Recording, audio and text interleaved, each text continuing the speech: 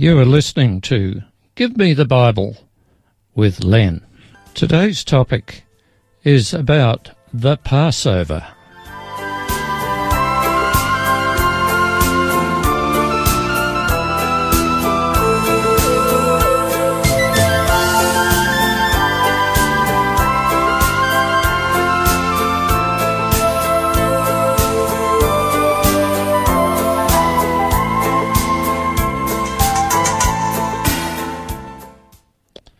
Hello again, my dear radio friends. Thanks for joining me today. I hope all has been well with you this past week. But if it's been a bit rough for you, I hope you have remembered that God loves you. Sometimes we may find it difficult to believe that God loves us. But God, who does not lie, tells us very plainly, and many times in that marvellous book, the Bible, that he does love us. So, who are we to deny it? Sometimes life becomes quite confusing when we don't understand what and why things happen. But God hasn't gone away on an extended holiday. He's still there, and he still cares.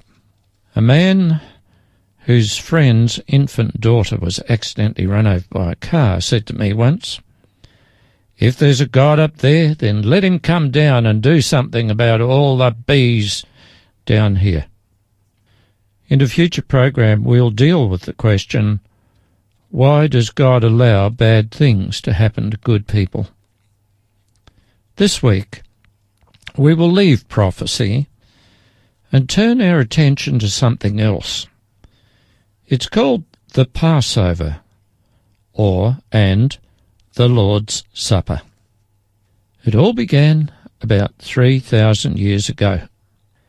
Between then and now, various civilizations and their customs have disappeared in such places as China, South America, and Cambodia, to name just three. But the Passover is a very old festival and is still practiced today. Briefly, this is what happened. You can read all about it in the book of Exodus. In the area commonly known as the Middle East, there lived a man who had 12 sons. One of the sons was called Joseph. God gave this young man some dreams. Joseph's brothers resented him. His brothers resented because in the dream they bowed down to Joseph.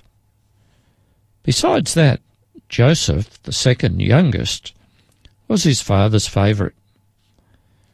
These people were shepherds, and the animosity toward Joseph grew so much that the brothers conspired to kill him. Their father's name was Jacob, and this was later changed to Israel. Out in the fields one day the brothers intended to kill Joseph, but the oldest of them persuaded the others to sell him to some traders who passed through that part of the country. Joseph was sold and taken to Egypt, and there was sold again as a slave. It's a fascinating story. God did not abandon Joseph, although he had to go through some very hard times. Eventually, Joseph became the second most powerful man in Egypt, next to the king. Egyptian kings were called pharaohs.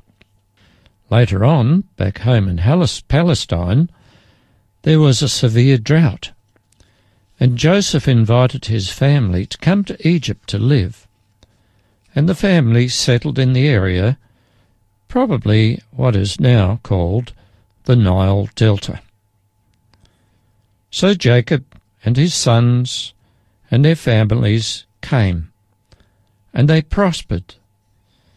And before long these immigrants grew in number and were seen as a threat to the Egyptian society. The Egyptians then forced the Hebrews, that is, the descendants of Jacob, to be slaves.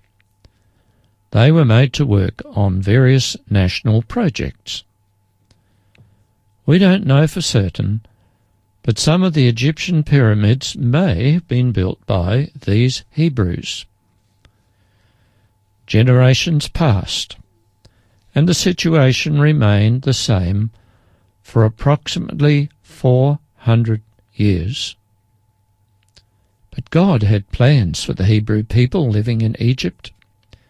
He wanted them as a separate nation to represent Him, but they could not be His representatives while they were slaves. So He called Moses and his brother Aaron to go to the Pharaoh and demand that the Hebrew people be released to leave Egypt.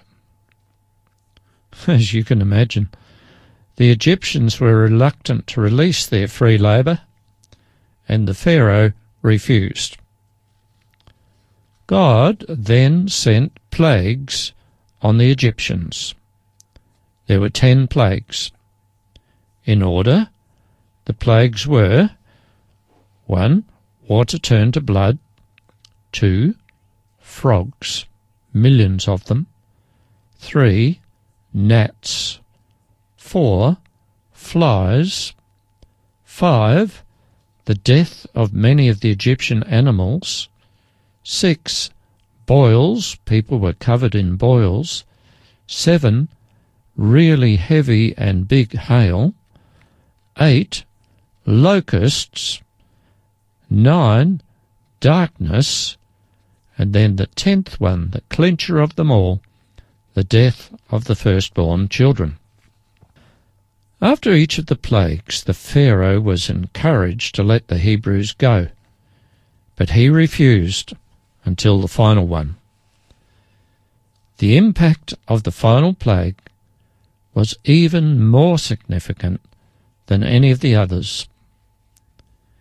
In the middle of the night, the angel of death passed through the land, and each of the oldest children died. You can imagine how the Egyptians felt in the morning. By this time, not only was their land devastated, but now their families were affected. The people were only too willing to let the Hebrews go, in case an even worse plague should come upon them.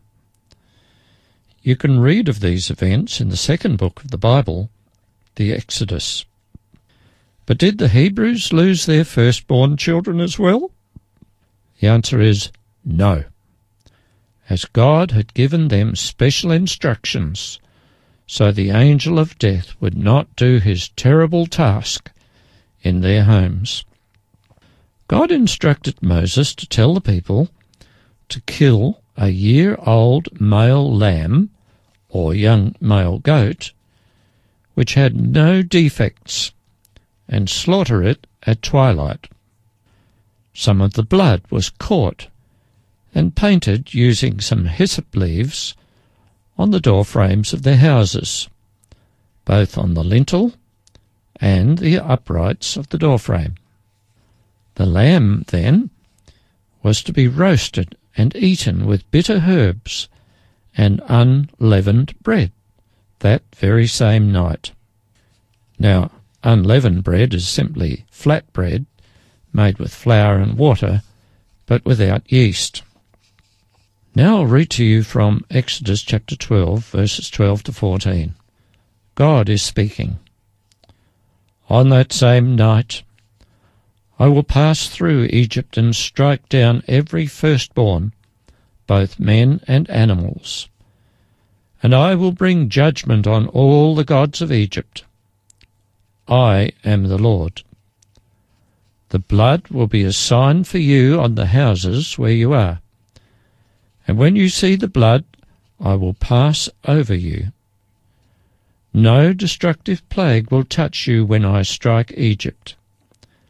This is a day you are to commemorate for the generations to come. You shall celebrate it as a festival to the Lord, a lasting ordinance. Now, some of us might think that God was too harsh. we must remember that harsh actions were needed because of the continued stubbornness of the Egyptian king. It was also necessary for God to let the Egyptians know that their gods of stone, metal, and wood would do them no good, and were no match for the Creator God. All down through history, people have worshipped gods, images crafted out of metal, wood, or stone, and have worshipped them. It's a bit of a joke, really, that a person can have a carving of some sort of being, and then foolishly thinks that the idol has special powers to alter the course of nature. Of course it can't, and the Egyptians had to learn that. At midnight, or thereabouts, the angel of death passed through the land of Egypt, and in every household the firstborn child suddenly and mysteriously died. What confusion and sadness there must have been as a result. But on the homes of the Hebrews, where the blood had been painted on the doorframe, the angel of death passed over, and no one died. And by the way, the Egyptians then were only too glad to let the Hebrews go, and even gave them gifts of gold and precious gems just to get rid of them. No doubt the Pharaoh was personally affected by this last plague, and this for him was the last straw. The Hebrews were then allowed to leave Egypt. There were over 1 million Hebrews, and they went by foot to where God directed them to the promised land. But that is another story, which we won't have time for today. Now, why were the people instructed to celebrate this Passover each year? It was that God, who had protected them from the plague of death and delivered them from slavery, instead of death they would have life. Instead of being slaves, they would be free. What were the elements of the Passover meal? Firstly, there was a young male lamb or goat with no defects. Secondly, the lamb or goat had to be killed. Thirdly, the blood of the young lamb had to be applied to the doorframe, that is, the entrance of the house. Fourthly, the animal was roasted, then eaten with bitter herbs, and bread made with no yeast. I'm not sure if the people understood the significance of this procedure, but they kept this festival more or less in the same way for hundreds and hundreds of years, for many generations to come.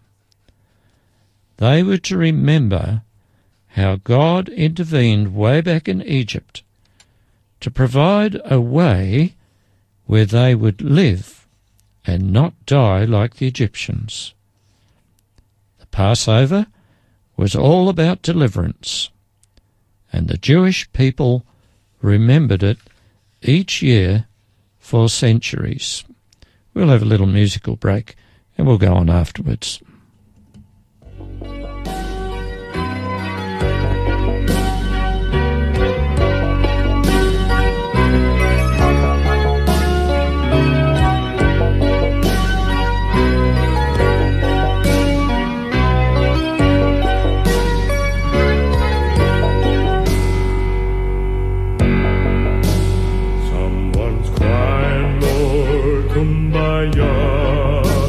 Someone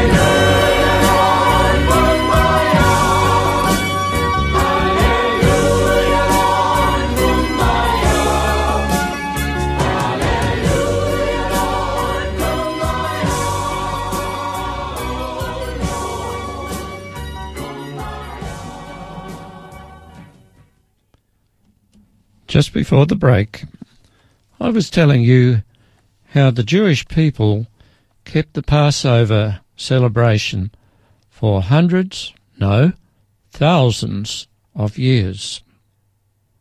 And then Jesus showed up. Jesus was not what many people thought. He was the Son of God, although he called himself, while here on earth, the Son of Man. As you may know, Jesus instructed the people about the way of salvation, about the love of God, and about how people should live their lives. At the age of 33, he was murdered by his own people, the Israelites, and died while hanging on a terrible instrument of torture and death, a cross. He gave his life willingly in order that people could escape the punishment of their own sins. While on earth, Jesus was sometimes referred to as the Lamb of God. Some of the prophecies of Isaiah referred to Jesus as a lamb. The question is, why? And why did the Hebrews back in Egypt have to slaughter a lamb? And is there something in that why Jesus was called a lamb? The answer is that it was for the exact same reason. The Hebrews in Egypt probably had no real idea of the significance of the slaughtered lamb, but that ceremony back then also pointed to what would happen in the future. For centuries, each year, there was this reminder of what God had done to save them from death. But in fact, that Passover ceremony was also pointing to the future, when the applied blood of the Lamb of God would be the means of escaping eternal death. Now let's look at the elements of the Passover and see how they relate to Jesus, the Lamb of God. The Passover lamb was to be a young male lamb without defect. That represents Jesus. As the lamb was killed, so was Jesus. The blood of the lamb was applied to the doorframe of the house. If it was not applied, it would not have been of any use. So it is with Jesus. If we do not apply his sacrifice to ourselves, nothing good will come of it.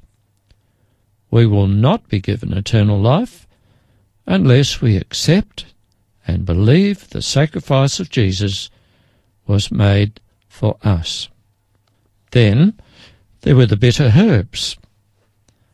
They make us recognize that the whole Passover thing was a very bitter experience. The roasted lamb was to be eaten. It was ingested. It became part of the eater. What we eat becomes us. Jesus must become infused in us. We are nourished by him in a spiritual sense. Finally, there is the unleavened bread. Leaven, or yeast, is a symbol of sin.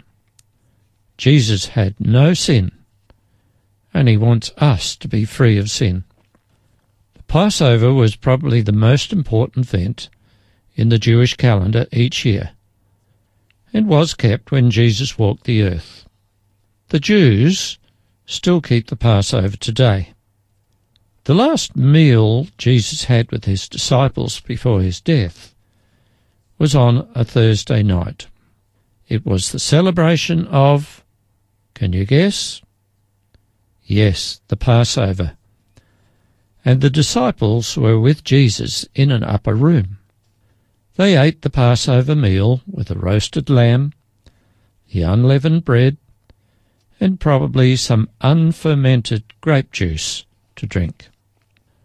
While this was happening, Jesus told the disciples what the real meaning of the Passover was. We find this written in several of the Gospels, but I'll read to you from the Gospel of Luke, chapter 22 and verse 19.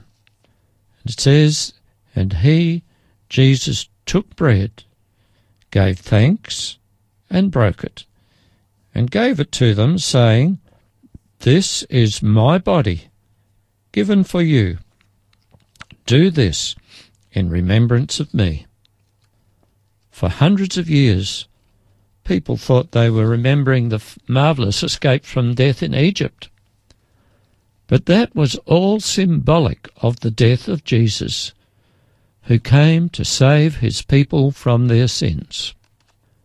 And then in verse 20 it says, "In the same way, after the supper, he took the cup, saying, 'This cup is the new covenant in my blood, which is poured out for you.'"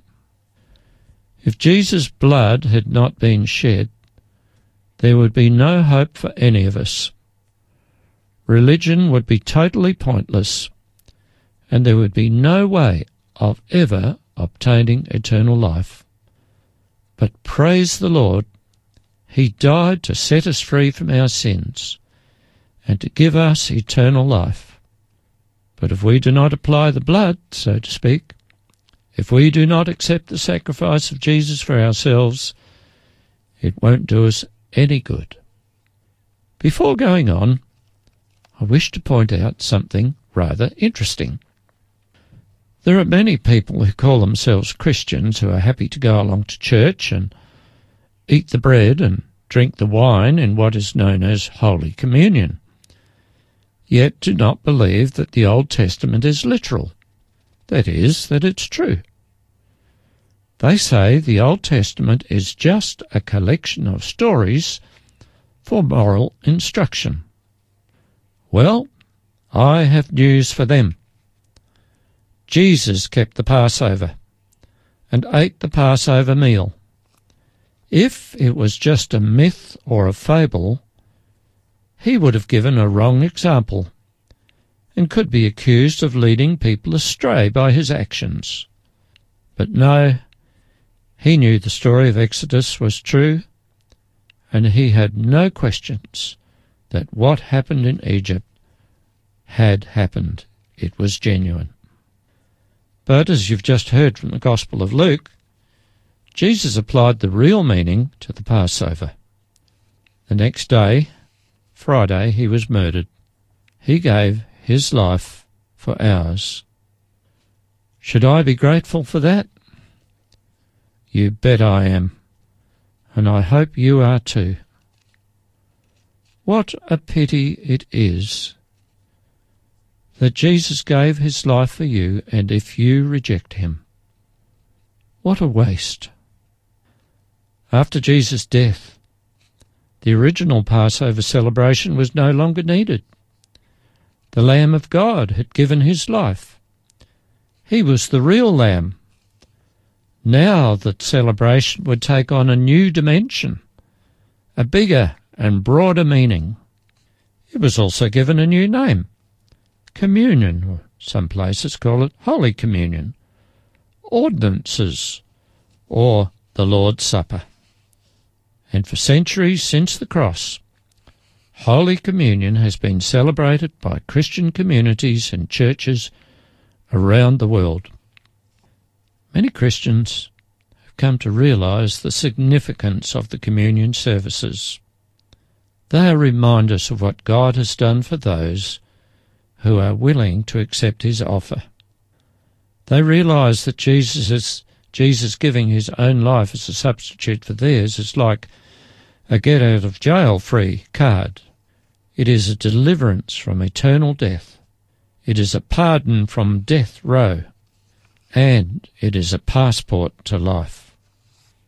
In 1 Corinthians 11, verse 26, we read, "For whenever you eat this bread and drink this cup, you proclaim the Lord's death until he comes." Here is another dimension of good news. Jesus is coming again to take those who are his back with him to heaven. That is the important thing. Otherwise, there's no point to his death, his resurrection, or Christianity for that matter. Going on, the next two verses point out a serious issue in relation to the Lord's Supper. Therefore, who eats the bread or drinks the cup of the Lord in an unworthy manner will be guilty of sinning against the body and blood of the Lord. A man, that is, a person, ought to examine himself before he eats of the bread and drinks of the cup. For anyone who eats and drinks without recognizing the body of the Lord eats and drinks judgment on himself. How's that, you may ask? It is because that person places no value on the sacrifice of Jesus. It is of no importance to him. Consequently, that person has judged himself, a judgment of eternal death. I must point out before we finish today that the bread and wine are symbols of the broken body and shed blood of Jesus. They are not his actual body and actual blood, as some people try to make us believe. Those who claim that it is actual flesh and actual blood say that when the bread and wine have passed through the mouth, it is changed to Jesus' flesh and blood. This is called transubstantiation.